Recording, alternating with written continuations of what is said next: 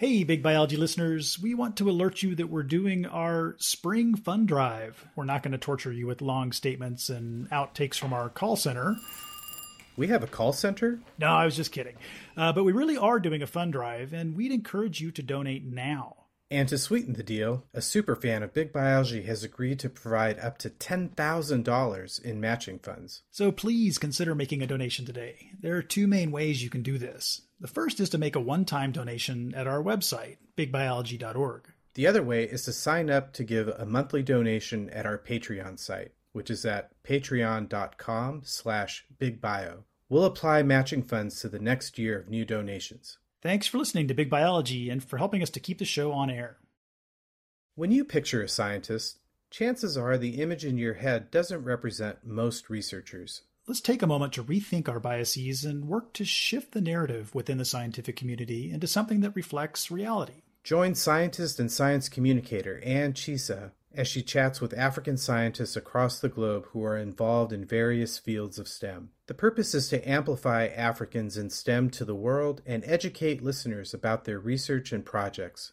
Find out the root of why they got into science and also learn about their other interests. In this podcast, airing bi-weekly on Mondays, come learn how diverse the STEM field is, get inspired by the wonderful real-life stories of Africans in STEM, and hear from today's role models who are motivating the next generation of STEM enthusiasts. Listen to the show wherever you get your podcasts. Visit the Root of Science podcast on LinkedIn, Facebook, and YouTube, or follow at Root of Sci Pod on Instagram, Twitter, and TikTok.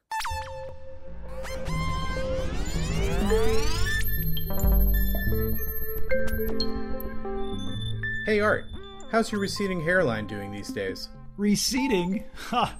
I think a better term would be fully receded. Oh man, I know what you mean. I'm right there with you. You know, we could get rich if we could find a cure for baldness. Hey, that's a good idea.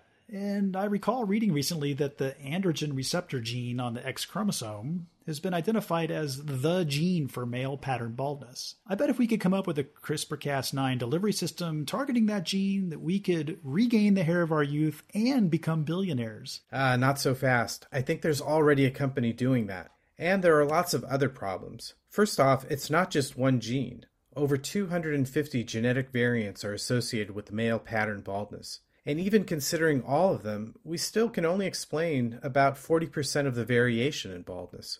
Second, baldness is a continuously distributed trait from bald to just a bit of hair loss. And finally, a 2018 study led by Chloe Yap found pleiotropic effects between the genes influencing male pattern baldness and other traits, like those associated with the onset of puberty. So messing with these genes might also have some unintended consequences. Ugh, get-rich scheme immediately dashed. You know, it's super frustrating to hear stories in the news about a gene for this and a gene for that. It gives the impression that all traits are discrete and have simple genetic bases, like the way we teach introductory genetics. Big A gives yellow peas and little a gives green peas. But most of the traits we care about and that biologists study are continuously distributed. This actually touches on a fundamental challenge that had to be resolved in the early days of evolutionary biology. Remember, Darwin and his contemporaries knew that traits were heritable, but they didn't know how. And this led to a big debate between two camps.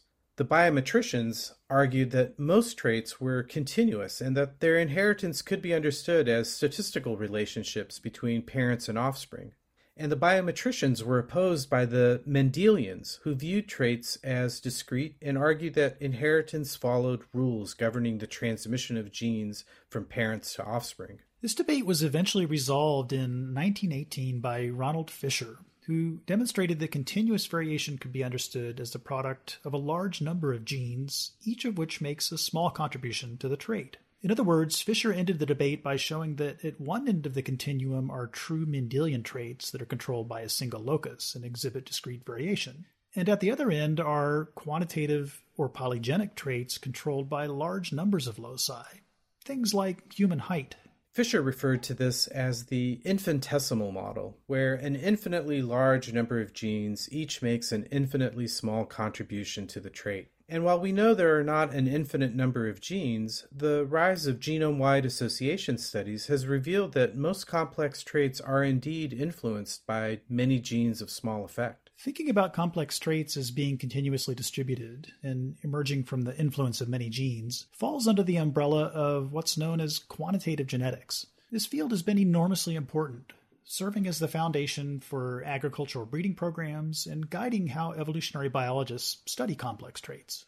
Our guest today is Nick Barton from the Institute of Science and Technology, Austria, near Vienna. Nick is one of the world's leading evolutionary quantitative geneticists and has been at the forefront of developing and testing new theory. We talk with Nick about a diverse set of questions, from how the field of quantitative genetics has bridged the gap between strictly statistical approaches and the recent avalanche of DNA sequence data. We also talk about how genetic variation is maintained in populations and how natural selection acts on quantitative traits. Nick argues that the difficulties that biologists have finding the genetic basis of complex traits are actually not that surprising once we accept that traits are controlled by many genes of small effect. We also talk with Nick about his work on hybrid zones and the genetic mechanisms underlying reproductive isolation and speciation. I'm Cameron Gallenbohr. And I'm Art Woods. And you're listening to Big Biology.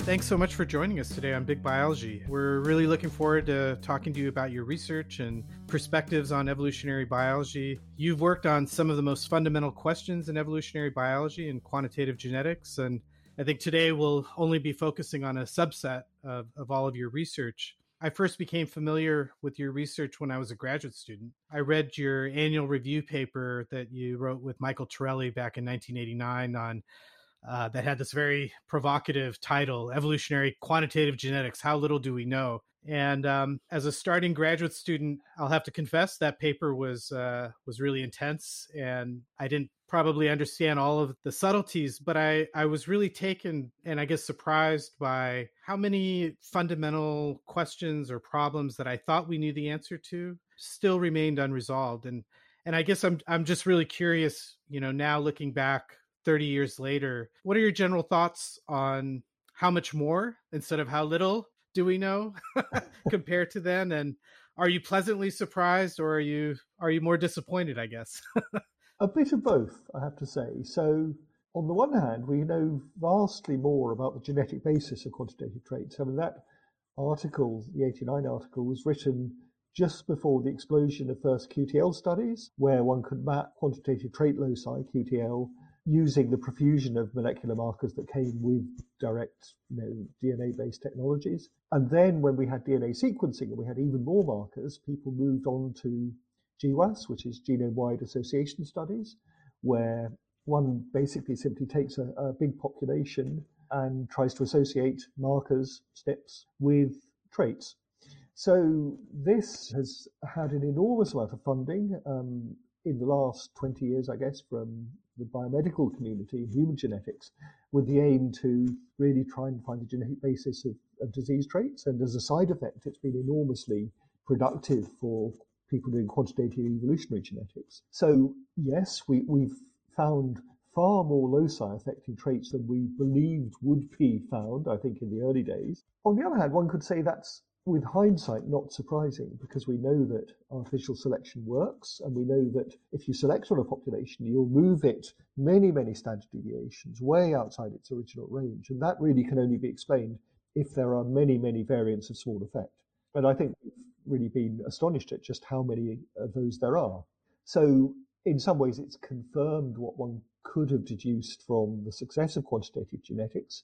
On the other hand, I think it's been very frustrating for the people funding these studies, because it started out doing QTL mapping, thinking there might be 10, 20 loci affecting a trait. And indeed, if you just do a crude mapping of which regions of chromosome will affect a trait, you find not too many, but that's simply the resolution of the technique.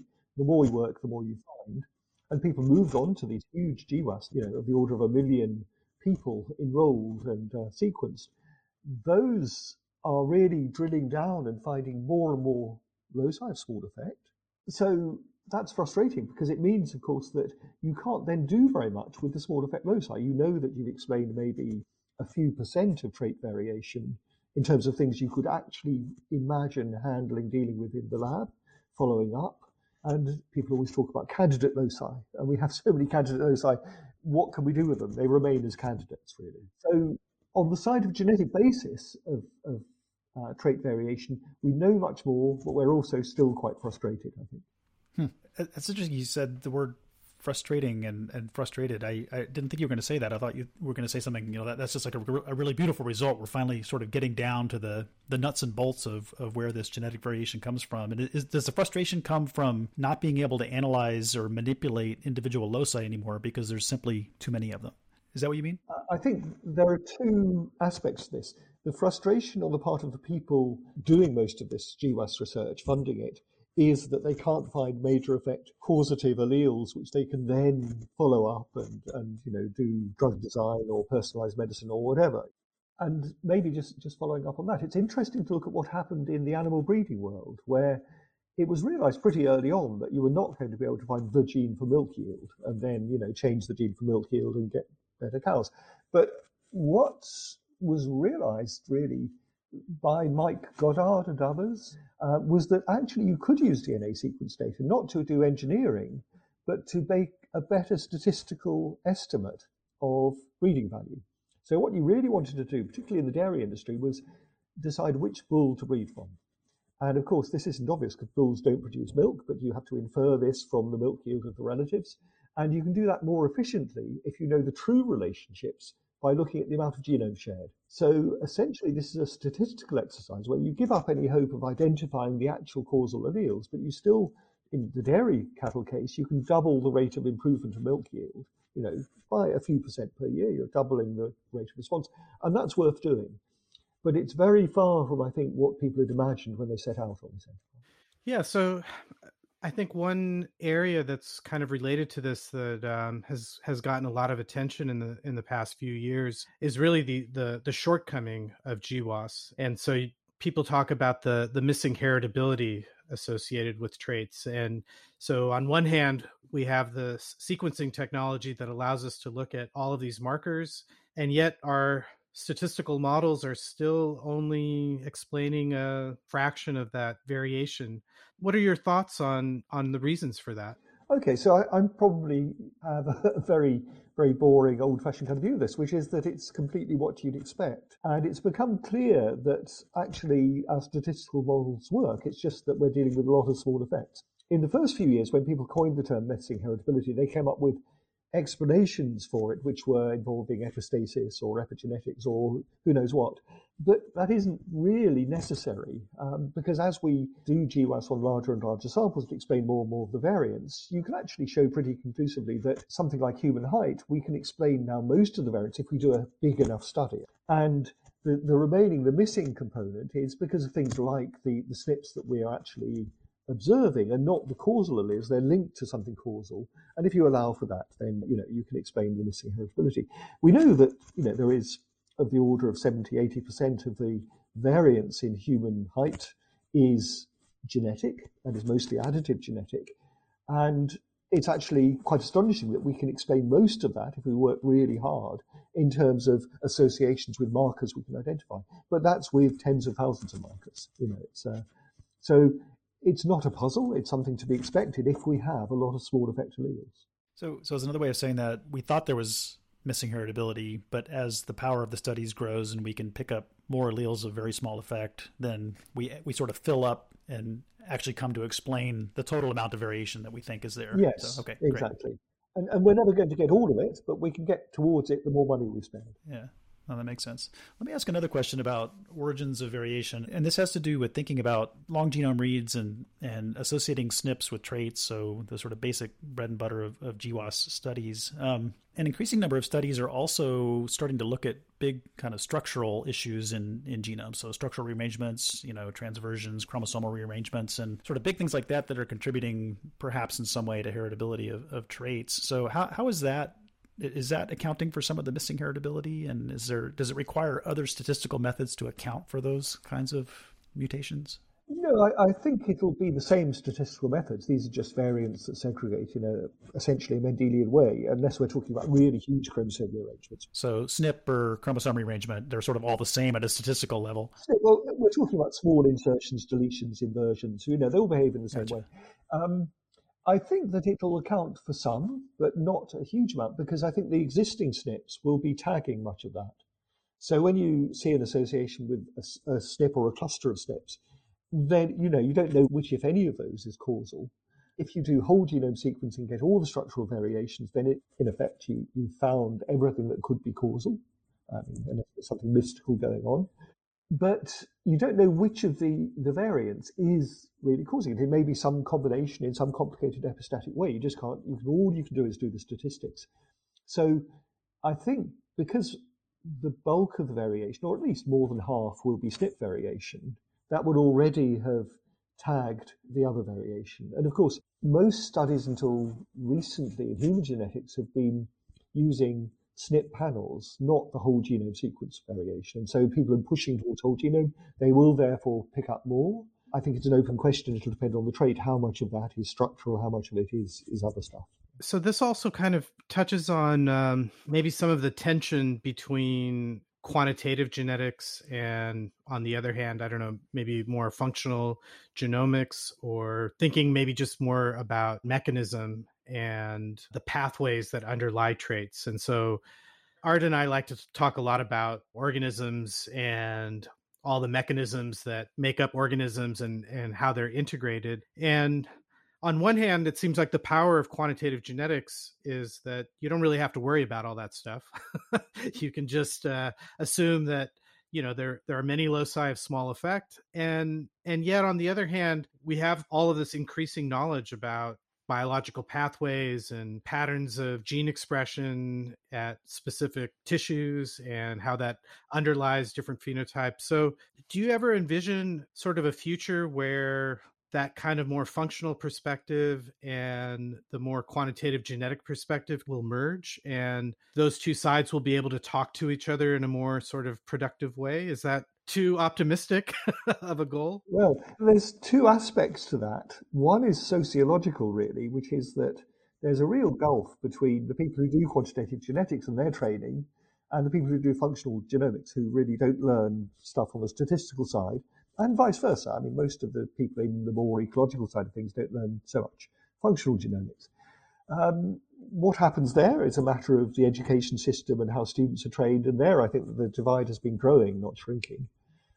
From the scientific point of view, I think there is a real question about the limits to what we can possibly infer, because we're getting to those limits when we're, things like UK Biobank, where a substantial fraction of the UK population is being, measured and genotyped. And there's a limit, we're not going to be getting ancient DNA from all of the ancestors and so on. We have what we have. We have the whole population, whole genome sequence. And even given that, it's not easy to determine the functional causes. People have been studying model systems like sticklebacks and heliconius and so on, and really pinned down the functional genomics of a few loci.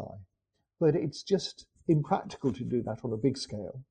And it seems that even doing the sort of statistical systems biology type approach has limits. And the Jonathan Pritchard Boyle et al. Paper on omnigenics really was quite provocative in suggesting that even when we have all the GWAS hits and we really know which associations there are, we're not necessarily going to be able to identify the pathways, because it may be that most of the variation in a trait is mediated by the very weak effects of very distant parts of the network. And then you could say, well, why can't we identify gene interactions? Well, that statistically is extremely hard. We can look at marginal effects. We can get to some extent at dominance effects. But short of doing a lot of actually artificial crosses and so on, which is limited in what we can do, it's very hard to identify beyond that pairwise interactions. There are simply too many of them.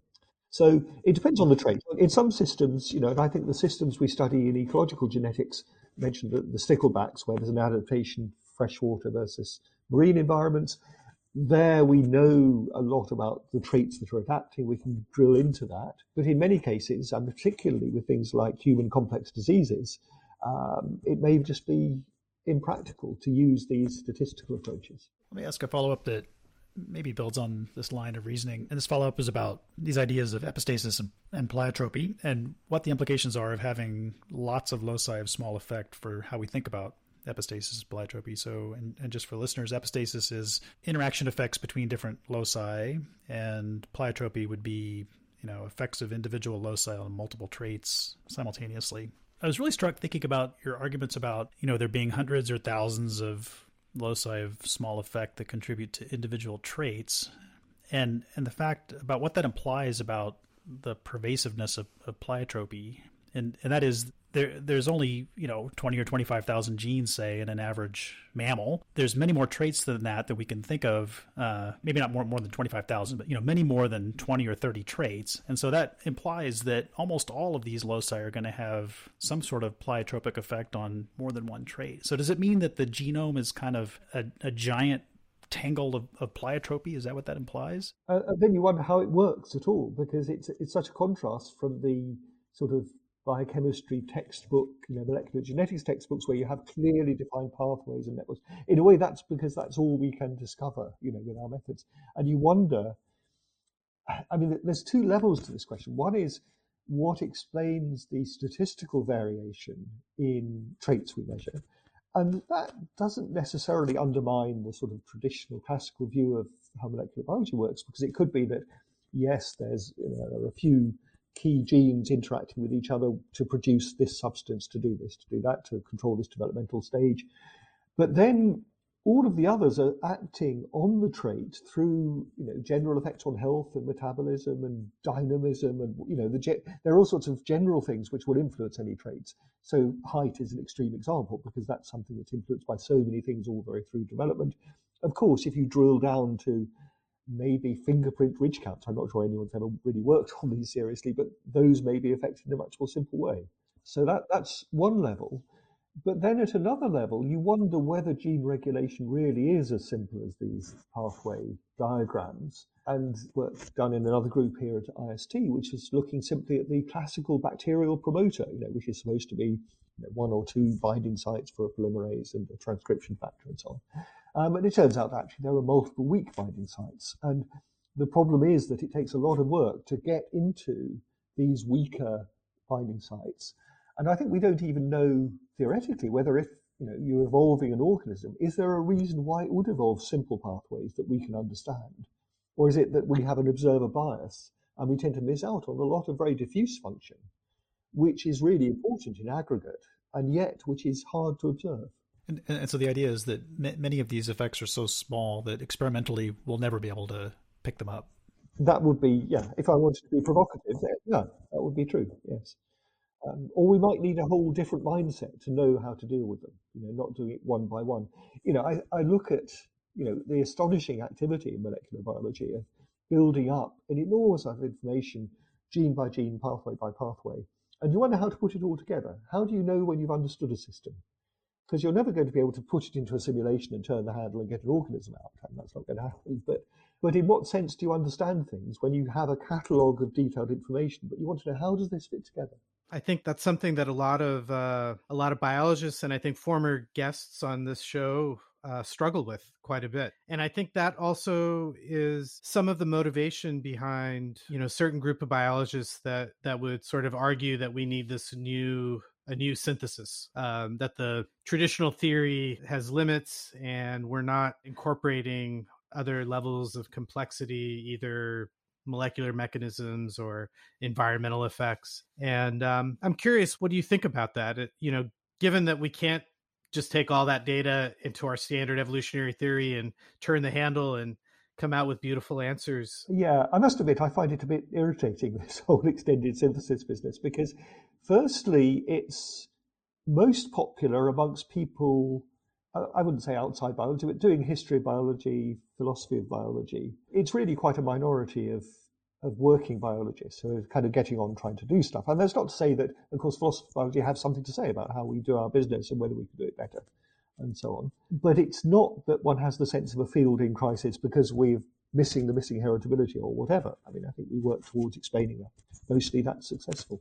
But also, I think a lot of the phenomena that they're excited about, like epigenetics, like horizontal gene transfer, transposable elements, and so on, are actually really interesting to working evolutionary biologists. And we do a lot of work on it. And we have models that can explain how selection works across different levels. I mean, transposable elements have had a lot of attention and have led to, I think, theoretical advances in the way we understand how organisms can coexist with selfish genetic elements without one or other going extinct, and how it is that a lot of the molecular machinery we look at is actually all about trying to suppress transposable elements. And that's a big area, both on the functional side and on the evolutionary side. And of course, the standard population genetics textbooks don't include that because you're trying to teach students without driving them mad. But there are really solid theoretical understandings, and there are model systems. We really understand how this stuff works.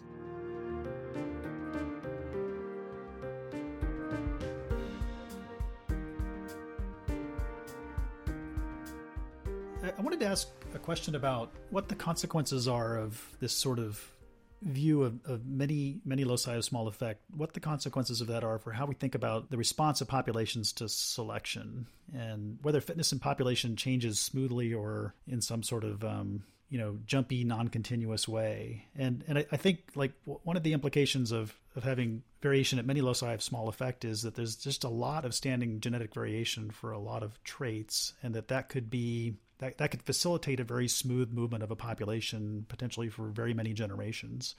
And the opposing way of thinking about it is that populations in some way are limited by the origin of relevant mutation, relevant variation by the process of mutation itself. And what I'm thinking about is some of these older studies by Rich Lenski on evolution of populations of E. coli. They saw in some of their experiments long periods of stasis and then a jump up in fitness of the population when some new mutation arose and swept very rapidly to fixation. So those seem like two very contrasting ways of thinking about the response of populations to selection. And how do you reconcile those two things? Okay, so it's interesting. I think it's really important to be clear about the difference between asexual and sexual selection, or sexual reproduction anyway. So the Lenski experiments were essentially asexual. And asexual populations, respond to selection, but much more slowly, and they require a much bigger population size. So, of course, bacteria have been immensely successful, and they've been around longer than we have, much longer than we have. But actually, when you look at the population genetics of bacteria, they look very different, I think, from these lab experimental evolution situations, because the population sizes are enormous, and there is a significant effect of recombination. And actually, in the long term, you can argue that bacteria have been successful because they've been able to exchange genes by kind of irregular means. And then you look at eukaryotes, which almost all share meiotic sexual reproduction, more or less regularly. I mean, if not every generation, every so often. And that, one can argue, allows them to use variation and generate variation efficiently, even with a much smaller population size. It allows them to be bigger, allows them to be multicellular in the end. And so the smoothness of response to artificial selection in populations of a few hundred or a few thousand really comes because there's this continual generation of variation by recombination whenever sexual organisms cross. And I find most striking wonderful experiments by Ken Weber in the 90s. And Ken Weber, worked with selection experiments on Drosophila. And he realized that until then, people had never done selection experiments on more than a few hundred flies because it drove you mad trying to count hundreds of flies every generation. And so he devised machines like the inebriometer, which was a kind of distillation column. You could put flies in and they'd go up until the ethanol vapor was concentrated enough they'd fall over. And so the ones resistant to ethanol would get further up the column. And he had a wind tunnel experiment where flies would fly towards the light, the wind would get stronger, and then they'd fall out. So he could select on populations of 10,000. And when you did that, you find astonishing replicability. So you put in, a few thousand flies, you select on them, and you do two independent replicates, and they do the same thing. It's very, very reproducible. And that's really reflecting the sort of store of variance in a sexual population. And it really is an argument for the efficiency of sexual reproduction. We still don't completely know why sex is favored, but I think the consensus is that it's favored because it allows selection to act efficiently. I'd like to kind of follow up on that, though, because even in sexual populations, a more population genetic perspective emphasizes a beneficial mutation that then is subject to a selective sweep that sweeps through the population and increases in frequency. And so even if we survey the kinds of papers that are being published today, on one hand, I see these genome scan type approaches that find evidence for one or two loci that have undergone a selective sweep. And then at the same time, we have all these GWAS studies that are telling us there are many loci, each one a very small effect. And I'm curious, how do we reconcile those two perspectives? Well, I think we aren't reconciling them at the moment because it's different people studying different kinds of genetic architecture. So, I can, talk about my favorite organism at the moment, the snapdragon, Antirrhinum, which we've been studying populations in the Pyrenees for a long time, where there's a narrow hybrid zone, if you like, between populations with magenta flowers, populations with yellow flowers. And if you do a genome scan, in other words, if you compare sequences between the magenta and the yellow population, and you look for places where there's a sharp transition or there's an excess divergence relative to diversity, various statistics, you scan along the genome, these statistics pop up and they show spikes. And we find of the order of 10, significant spikes, and they're all flower color genes. So it seems things like flower color, wing pattern in butterflies have a rather simple genetic basis, and we can identify the loci and we can study them, and that's all great. But I'm always left frustrated by going to this place and thinking, well, there's a lot of other stuff going on. It's not just flower color. They're adapting to drought tolerance, shade versus sunlight, high altitude, all kinds of things going on. And we know there's a lot of local adaptation. And a lot of that may just not be showing up in the genome. And people are actually really trying hard at the moment and not yet succeeding in finding statistical ways to detect this kind of polygenic adaptation.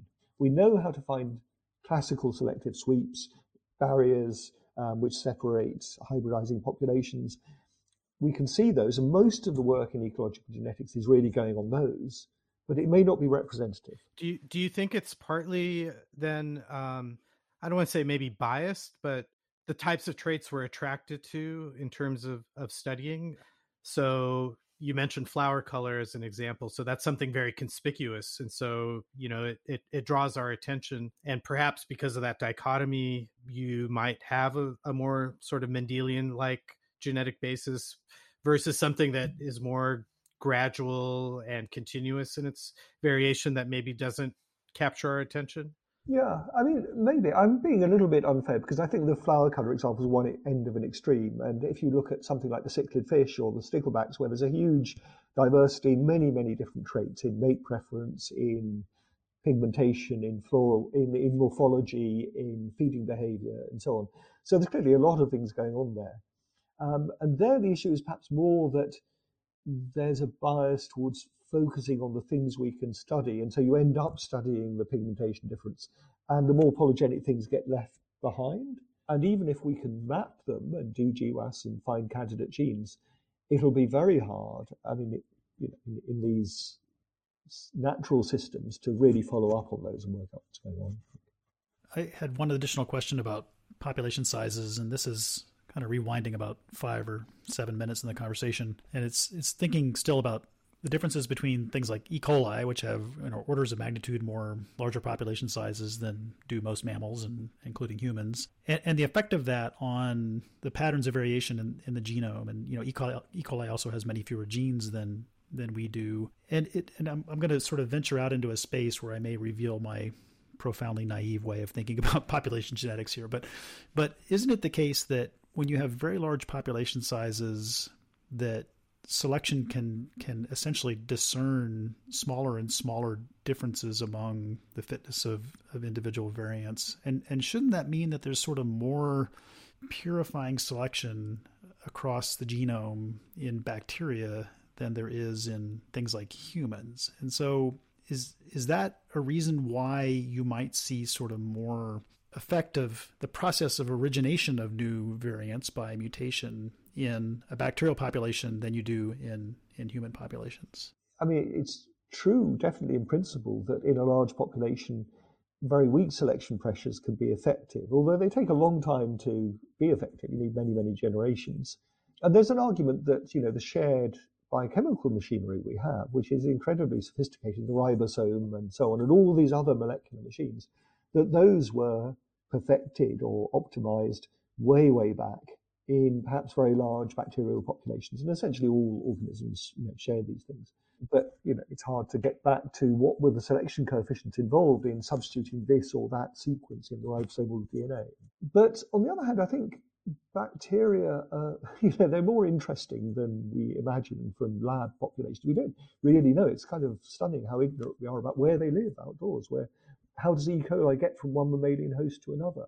Does it have adaptations to getting from one mammal to another, or is it just chance? And there are yeast people study as a eukaryote, but a microbe that lives outdoors, and they don't really know what it's doing. It's not doing the kind of thing we make it do when we domesticate it. And so this sort of rather rich ecology that bacteria experience may mean, of course, that selection isn't, as simple, and that, in fact, one paradox is that if it were the case that single mutations were sweeping through bacterial populations and just fixing, then that would eliminate diversity. So actually, the diversity in bacteria may need an element of ecological heterogeneity to be maintained. Okay, so in other words, this is a contrast between the way people typically grow microbes in the lab under very constant conditions, well controlled, versus the complexity of the real world and the fluctuating selection pressures that may arise therefrom. Yeah. Okay. So, I think I would see the experimental evolution in microbes, which is wonderful and really instructive, as almost in the same vein as simulating, because you're controlling things very precisely. You're learning new things about the organisms and about the processes, but there's a lot more out in the real world. Yeah, so that point about ecological heterogeneity, I think, is a good segue into thinking about more generally about environmental effects. And that's something that I'm very interested in my own research is the role that phenotypic plasticity plays in the evolutionary process. And so, in reading a lot of your papers, I may have missed it, but I haven't seen a lot of papers where you actually talk about what role environmental variation potentially plays. Because when we think about sort of many loci of small effect, polygenic traits are also notoriously sensitive to the environment in terms of the phenotypic expression. And so do you have thoughts on, within a fluctuating environment and this kind of environmental heterogeneity where the same genotype can produce different kinds of phenotypes, what role do you see that playing in terms of this kind of polygenic selection? Yeah, so I haven't written very much about it because it's hard enough doing the simple things, I find. So, and I suppose the real question is not so much dealing with the fact that alleles have effects that are conditional on the environment and there's a G by E interaction, but rather the extent to which that plasticity or lack of plasticity is adaptive. So on the one hand, it's astonishing that a particular DNA sequence can generate a developmental program that's extremely robust to the environment, so that the effect of things acting in development can be, somewhat independent of environmental conditions. And on the other hand, it may be, there are neat examples, the bicyclist example, where the whole phenotype can switch depending on the environment. That's clearly adaptive. And so in between, the question is, to what extent is the degree of plasticity shaped by selection for either more variance or less variance?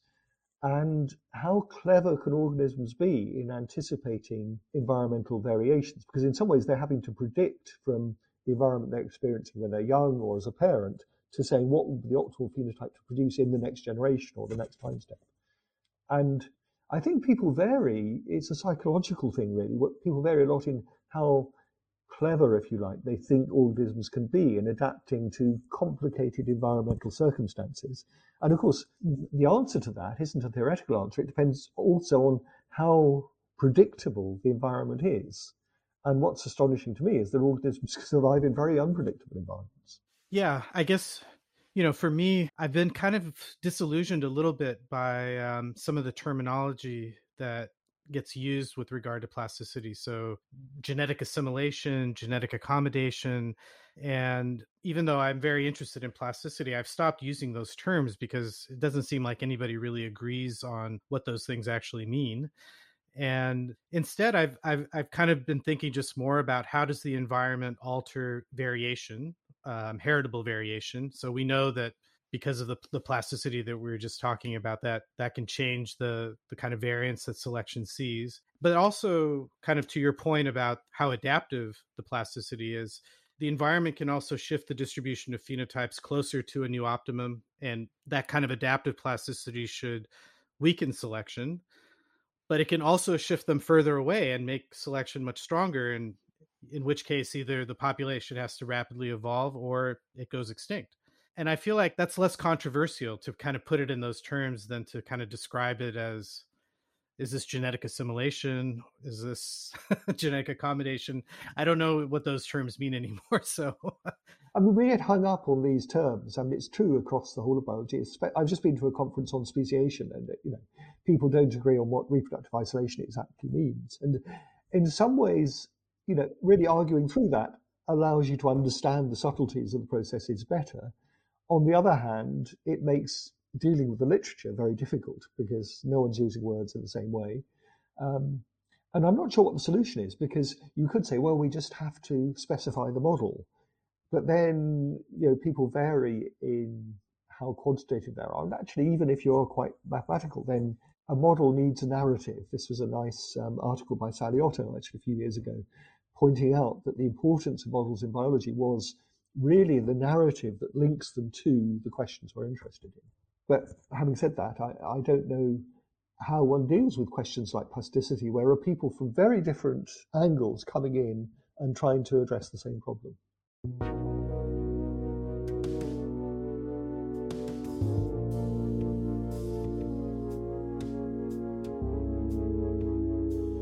I think it might be a good time to do some things on hybrid zones and speciation. Cam, is that you okay going there? Yeah, we talked a little bit about reproductive isolation, so that's, I think, a good segue. For much of your career, a good chunk of it, you've worked on a set of things that involve some really interesting evolutionary genetics around in the areas of speciation and hybrid zones, and that is sort of understanding how does speciation happen and what happens when populations or species come into contact and there's some reproduction happening in a contact zone and exchange of genes and introgression across those zones. So maybe just first give us just a little bit of a historical overview of how your thinking has changed about those processes over the past, say, 30 years or so, and what all of this revolution in our ability to see variation has done for thinking about speciation and hybridization. So maybe I'll just come across being very stuck in my ways by saying I don't think my thinking's changed that much, in that, I started out working on hybrid zones in a whole range of things, grasshoppers to start with, and then butterflies, toads, and so on. And all of these, I started out trying to understand this very striking phenomenon where you get this very sharp interface between one population and another. But these can be very different populations. The most divergent I ever worked on was Bombina versus Variegata, two named species, adapted to very different habitats. And yet these two species of toad meet in a hybrid zone around the Danube Basin that's about 6 kilometers wide. So really very striking. Okay, so you try and understand this, and you realize that actually, and this was apparent, in the old days of electroresis, you didn't need a huge genetic resolution to realize that actually just because they were producing hybrids and interbreeding, there was a fairly free exchange of genes. And so at a locus that wasn't maintained different by selection, there wouldn't be a dramatic isolation between these. Reproductive isolation, even across these very strikingly distinct forms, is not that strong. And I think what we've discovered with DNA sequencing has been that when you trace deep genealogies, you find that there's a lot of discordance between sister taxa, and that this implies some kind of introgression, even in situations where no one would really have suspected it. So Drosophila persimilis and Pseudoobscura, which Mohamed Noor and Jody Hay and others studied way back. Turns out that most of the genome is more or less well mixed, and that the distinction between these two apparently quite clear species, which very rarely hybridize, less than one in a few thousand in nature, that's carried by a set of inversions. So part of the genome is reproductively isolated and most of it isn't. It's very widespread, and people talk about speciation with gene flow, and it's not at all difficult for speciation to happen with gene flow and for gene flow to continue for a long time after you form distinct species. So when you were saying that large portions of those genomes of the two Drosophila species are well mixed, that means that there's sort of ongoing hybridization between them, and those sections of the genome act almost as if it's just one giant species? Yeah. I mean, we know from just looking at the flies that mostly they don't hybridize, and the rate of hybridization is very low, 1 in a few thousand. But from a population genetic point of view, what matters is the effective population size times the rate of hybridization, n times n. And since the effective size is, hundreds of thousands, a million, then nn is large. And so if you trace back the genealogies over most of the genome, you're going back hundreds of thousands of generations, and over that timescale, they're pretty much well mixed, so that you wouldn't be able to see the proper species phylogeny if you looked at most of the genes and looked at their ancestry. Yeah, gotcha. All right. But that's not a perspective that you had going into studying hybrid zone. That's something that must have come out more recently, because the sort of classic way that we learn about speciation is, allopatric speciation is easy, sympatric speciation with gene flow is really hard. And, I would imagine that's still kind of common in most evolutionary biology textbooks. Yeah, it is true, but I think I got a different perspective through working on hybrid zones in more or less spatially continuous populations in parapatry, and realizing that, divergence with gene flow is perfectly straightforward if you have a big range. So I was working on originally grasshoppers, which had a different chromosome arrangement in different places, and the interface between those was about 1 kilometer wide, so relatively narrow. And that's, you don't need much selection to do that. You need about 0.5% selection will produce this sort of interface. So it's very striking, when you look at the data, but you realize that it just doesn't affect most of the genome. There are other things distinguishing these grasshopper taxa, but they still don't really impede the flow of genes. So you can have really striking mosaic patterns, striking divergence, and yet most of the genes are able to mix. And in particular, genes that are advantageous everywhere will just arise here and they'll spread. So what are the loci in these, say, inverted regions that associate with populations or with species? Are there particular sort of subsets of the loci that account for those differences? Well, I suppose I have to admit that I stopped working on grasshoppers and toads because they have huge genomes and you can't do the genomics. So, we still don't know in those systems. And now in the snapdragons, of course, we do know that the loci that are clearly maintained distinct, which is a dozen or so loci, those are flower color genes. And, the collaborators in Norwich who get to the molecular genetics are digging into, finding out how they affect gene regulation, how they actually affect the distribution of the pigment on the flower and so on. Of course, there's a lot of interest in general in what it is that generates reproductive isolation, and a lot of interest, more interest now than there used to be in so-called ecological speciation, where you focus on things selected to do different things in different habitats, like the freshwater versus marine and sticklebacks and so on. There's also a lot of stuff coming out in Drosophila, especially on the role of selfish elements, of coevolution between driving elements and suppressors of drive, and that arms race plays out differently in different places, and then you can get incompatibilities. So my take on it would just be that a lot of evolution, a lot of selection is happening everywhere all the time, driven by internal arms races, by adaptation to changing environments. And as a side effect of that, you get reproductive isolation. It's not that there are special speciation genes by and large. Yeah, that's interesting, though, because it seemed like there was a movement to, I saw lots of papers being published, where there was sort of a search for these speciation genes that are involved in reproductive isolation. Has that sort of line of research kind of died out now a little bit? Or are we thinking it's a little more complicated? No, it's very active. It's very active. And I think, I must admit, when I was starting out, I was obsessed by wanting to count the speciation genes. I didn't necessarily think they'd be special, but I wanted to know, were there 10 or 100 or 1,000, separating these taxa. And that was completely unclear before we had sequence data, and now it turns out to be a large number. But I think people hope that they'll get some kind of consensus view of what kind of genetic differences are separating species, and therefore what kind of processes drive it. Is it sexual selection? Are these mostly mate preference genes? Is it selfish elements in which, and so you can get some sense of that. At the moment, I think we're still at a stage of accumulating, stories about different systems, and it's hard to generalize. And maybe there won't be a general answer. It will depend on the organism. It will depend on Drosophila one thing, mammals another thing. I don't know. Do you think that, or at least maybe do you have an impression if the genes that are associated with this reproductive isolation are confined to certain functions related to, say, specifically having to do with like reproduction or sperm binding with eggs? Because it strikes me that like selfish elements can pop up anywhere and they can just kind of build up, but they may or may not necessarily affect a specific kind of function that would be important for actual reproduction.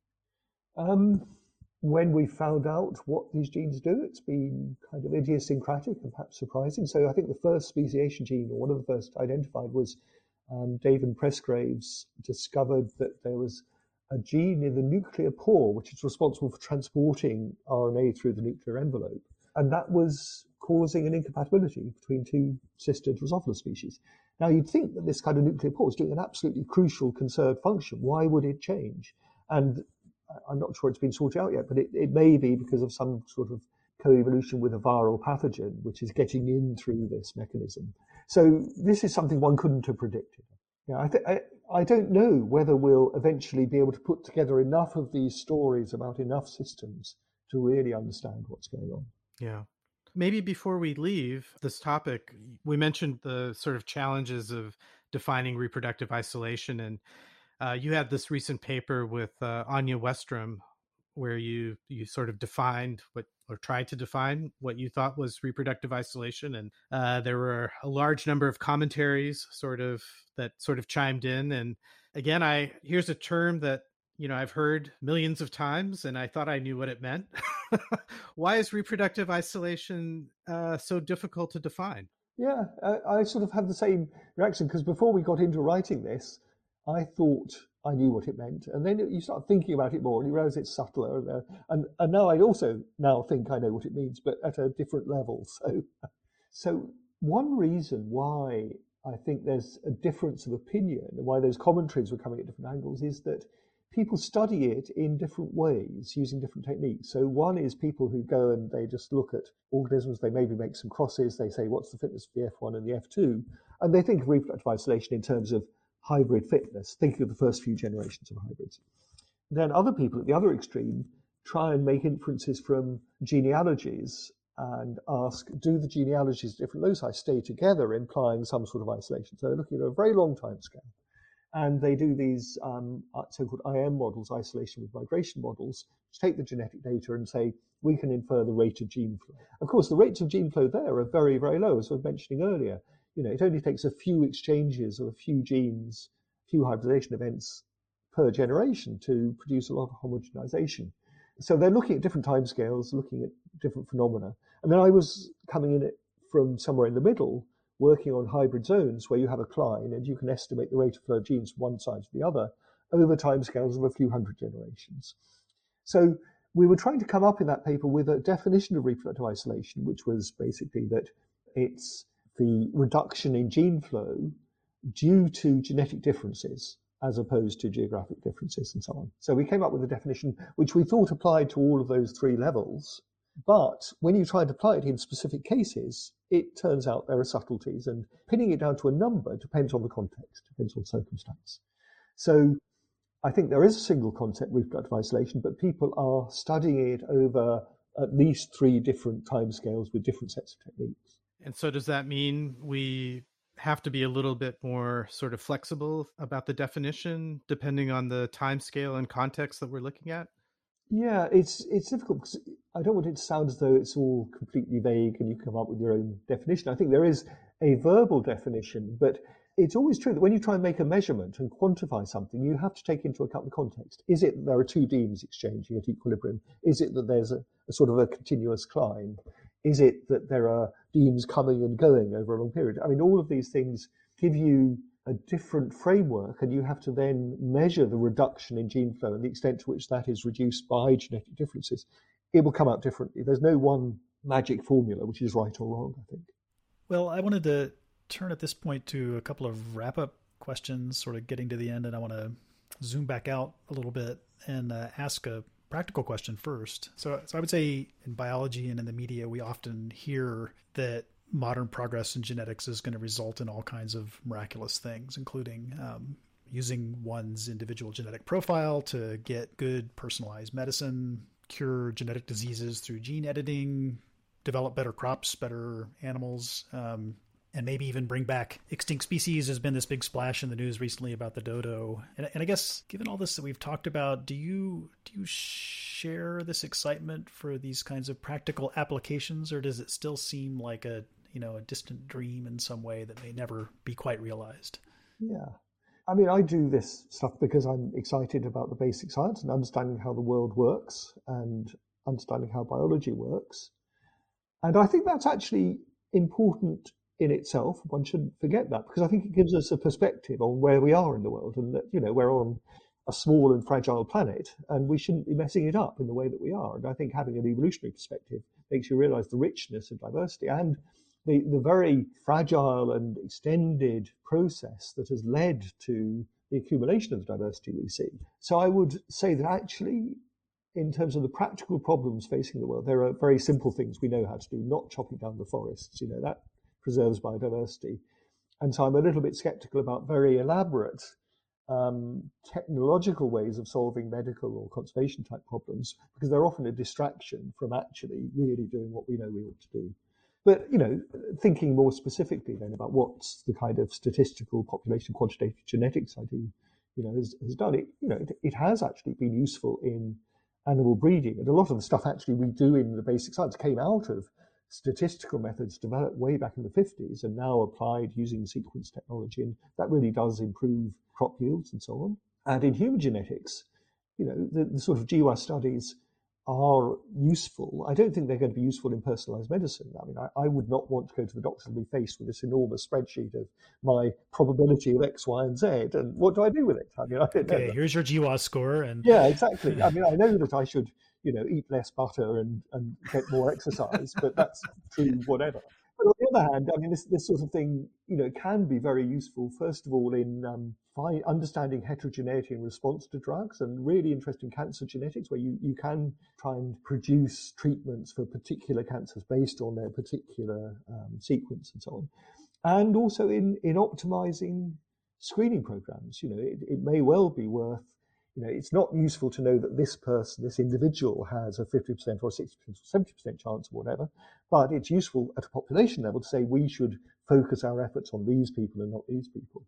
Of course, that requires an economic and a healthcare system, which is not what we have, at least in the US. I'm very curious about your path in evolutionary biology, because, people who I interact with are either sort of like empiricists that are out sort of collecting data and analyzing it. There are theoreticians who maybe don't do any empirical work and think about a lot of the models, and there may be sort of computational people who try to work on methods to sort of analyze the data and help test the theory. But I think one thing that really strikes me about your research program is that you span all of those different kinds of approaches, at least within evolutionary biology. And I'm curious if that was a conscious path that you took, that you felt like you needed to touch on all these sort of different aspects, or was it more serendipitous? Did it just kind of come about by chance, or how did you come to do the things that you do?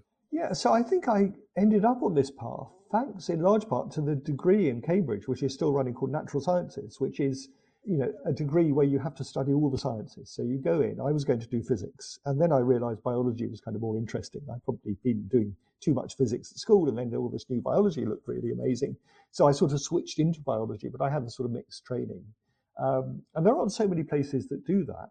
The other was that I went out and I started studying this system in the Alpes Maritimes in the grasshopper hybrid zone with Godfrey Hewitt, because it was in the Alps and it seemed so much more exciting than something in a lab in Cambridge, And then I got there and you see this really striking change. And when you get out there, you map, we had a little field microscope, and you go out, you catch some grasshoppers and measure the frequency of the two chromosome types, and you plot it out and you see there's a nice sigmoid climb, which you can explain with a very simple theoretical model. And so I got into really using the theory to explain, the patterns that I was seeing and the patterns you could see in other data. And that's sort of inspired me throughout. So I've published probably much more theory, but it's often been inspired by projects, field work or real data. And I think it's important to sort of always remember where the data is coming from, what you can measure, what you can't measure, what's plausible, what isn't plausible. Yeah, so we usually like to wrap up and give you the opportunity to cover any material or answer anything that you feel like we didn't quite touch on.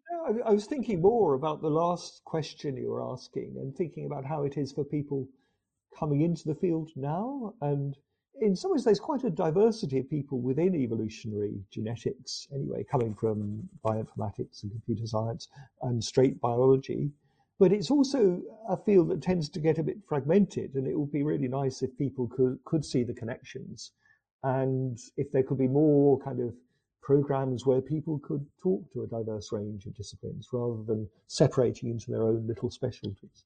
Would you have any advice for graduate students who might aspire to do that, and how to go about getting that kind of exposure? Well, I mean, I should put in an advertisement for our ISD Austria graduate program, which is just taking in applications at the moment. But anyway, it is an unusual place in that on the European scene, in that it takes students with a whole range of backgrounds and they can move it across fields.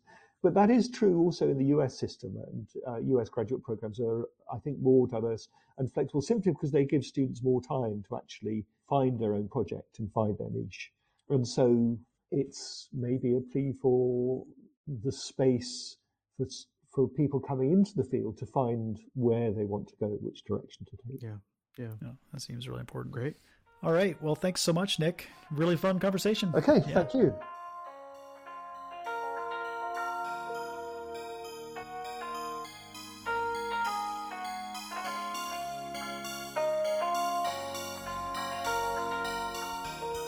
Thanks for listening to this episode. If you like what you hear, let us know via Twitter, Facebook, Instagram, or leave a review wherever you get your podcasts. And if you don't like what you hear, well, we'd love to know that too. All feedback is good feedback.